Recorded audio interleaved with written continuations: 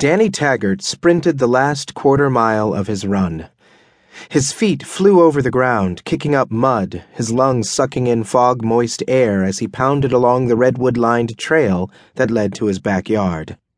His thigh muscles burned as he pushed it hard for the last 50 meters, summoning up one last surge of juice after a 2-hour run through the densely wooded hills surrounding his property.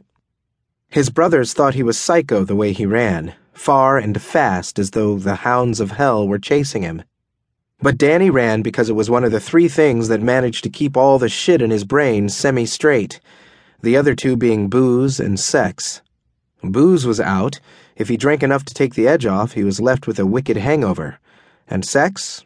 Well, it worked occasionally, but even a Grey Goose headache was nothing compared to a woman who refused to believe that all you wanted from her was a lusty fuck and a hassle-free goodbye.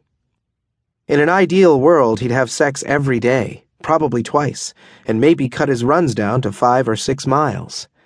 As it stood, the runs got longer, and the sex was depressingly less frequent, as Danny lost all taste for the idle chit-chat and stupid human games that went into getting laid. Sweat dripped from his face, and steam rose off his capelline-clad shoulders to mingle with the mist-laden air of a typical January morning in the coastal mountains of the San Francisco Bay Area. As he tracked mud up the wooden stairs to his front door, rain began to fall in fat, cold drops.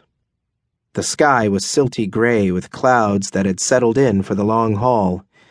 The rain would continue all day, maybe all week. It suited Danny just fine, as he stripped off his muddy clothes on his front porch, the rain running in icy rivulets down his exertion-heated skin.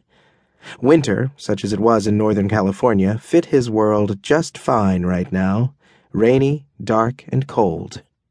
As he walked through his front door and made for the laundry closet, he noticed the message light blinking on his phone. A chill coursed through him, chasing away any residual warmth from his run. His running clothes landed on the floor with a plop, forgotten as he headed straight for the phone. Goosebumps coated his naked body as he punched in the access number to retrieve his voicemail. "Danny, it's Derek. You need to come to Dad's as soon as you get this." His mother was dead. Derek's message was characteristically curt, but Danny knew that was why he was calling. An icy band wrapped around his chest, and his breath caught as the full weight of reality hit him.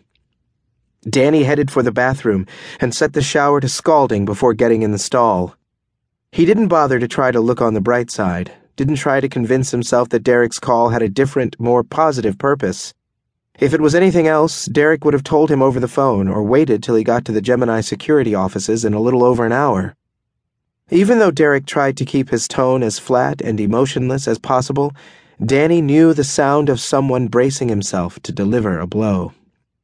Danny met the blow head-on. There was no other way than to bite the bullet, face the truth no matter how ugly.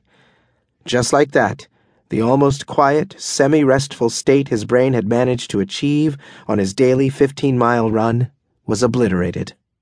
A level of calm that took nearly 2 hours to achieve, gone in the 5 seconds it took for Danny to listen to the message. His mind roiled with 1,000 images and impulses, but one truth superseded them all. She was dead.